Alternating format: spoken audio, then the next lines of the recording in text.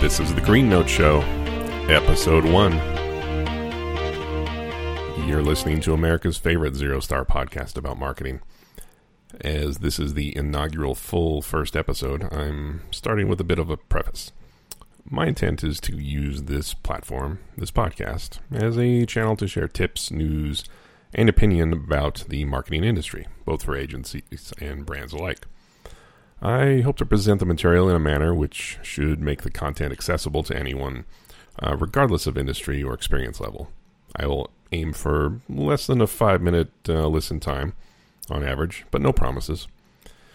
If you find this podcast useful, I just ask that you recommend it to your friends and colleagues. This podcast is the audio version of our newsletter, The Green Note, hence the weird name. The podcast feed will generally mirror the newsletter, but may occasionally carry an interview with a special guest from the industry or an uninformed rant by yours truly. Now, for the main event. So for our inaugural episode of The Green Note Show, we could have softballed it with a discussion of brand-safe advertising techniques, or that one weird trick to get more Facebook likes, or some other nonsense clickbait. We won't be covering either of those topics. Not this year. Instead, we're devoting this edition to a discussion of inclusive marketing. So why should marketers be focused on inclusivity? First, and indisputably the most important reason, is because it's the right thing to do.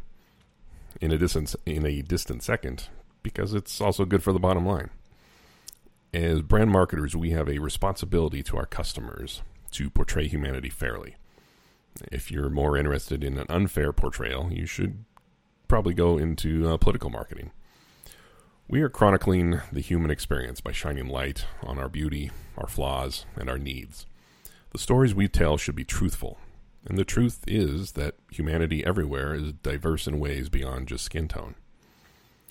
But we're jumping ahead of ourselves. Let's take a step back. We should clear the air about a few misconceptions people have in defining the concept of inclusive marketing. So maybe it's easier to start this conversation by highlighting what it is not. Inclusive marketing is not some political hot potato or a deep state conspiracy to inject political correctness into marketing. It's not about politics. It's also not just about diversity. You don't get an inclusivity gold star by licensing a stock photo of a diverse family to use in your social media ad. Inclusive marketing is not about checking a box. It's not a special campaign or a side effort. It doesn't require an additional marketing budget. So what is it? Well, inclusive marketing refers to the story, people, and processes that enable underrepresented groups to connect with your brand. Marketing which considers skin tone, gender identity, age, sexual orientation, body type, ethnicity, language, religion, physical or cognitive ability, socioeconomic status, or some intersection of these and other characteristics, is marketing which can start to be considered inclusive. Those are the traits that start to tell the story of the human experience, the things which cannot always be represented with a diverse stock photo. A brand practicing inclusive marketing will consider its products and services in ways that will resonate with all people and make some of those people finally feel seen or represented for the first time.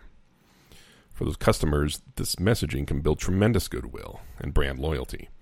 For the bottom line of the brand, this enables you to find new customers you were unable to reach previously. Now, as I had mentioned earlier, this doesn't need to be a special campaign. In a way, it should or could be your only campaign. So how do you make the leap to inclusive marketing?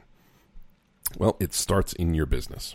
Whether you are a marketing agency or a brand, these discussions need to be ingrained in your company culture.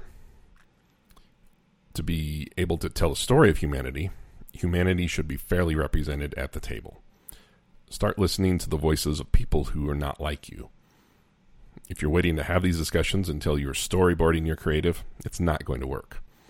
This starts with your hiring practices and continues by recognizing which voices should carry the most weight in your meetings and scrums. Also, give your customers some credit. they can tell the difference between a story that was created for us versus one that was created by us. Or as Michael P. Crone said, if your customers are different than you and they feel unrecognized, you will begin to lose them. This is as true in brand marketing as it is in politics. So listen to your customers or potential customers and use your marketing to tell their stories. Here are a few examples of inclusive marketing in the real world. First of all, Nike is always a leader here. In their campaigns, Nike doesn't only show people with different skin tones wearing their shoes, they also offer products and marketing for frequently excluded groups. So for persons with physical or mental conditions that made lacing traditional shoes difficult, Nike introduced the Fly Ease line with technology that makes lacing up without the use of hands very easy. To address the needs of Muslim women, Nike created a line of branded hijab made of materials better suited for athletics than their normal daily garments. By taking these steps, Nike opened up new markets and created brand loyalty into previously very underrepresented groups of athletes.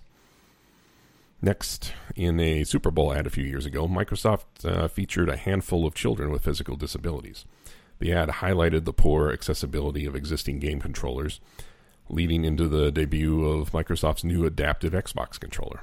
The kids were thrilled with the new controller and how it helped them level the virtual playing field when competing against their friends. Xbox instantly became the console of choice for gamers needing better accessibility.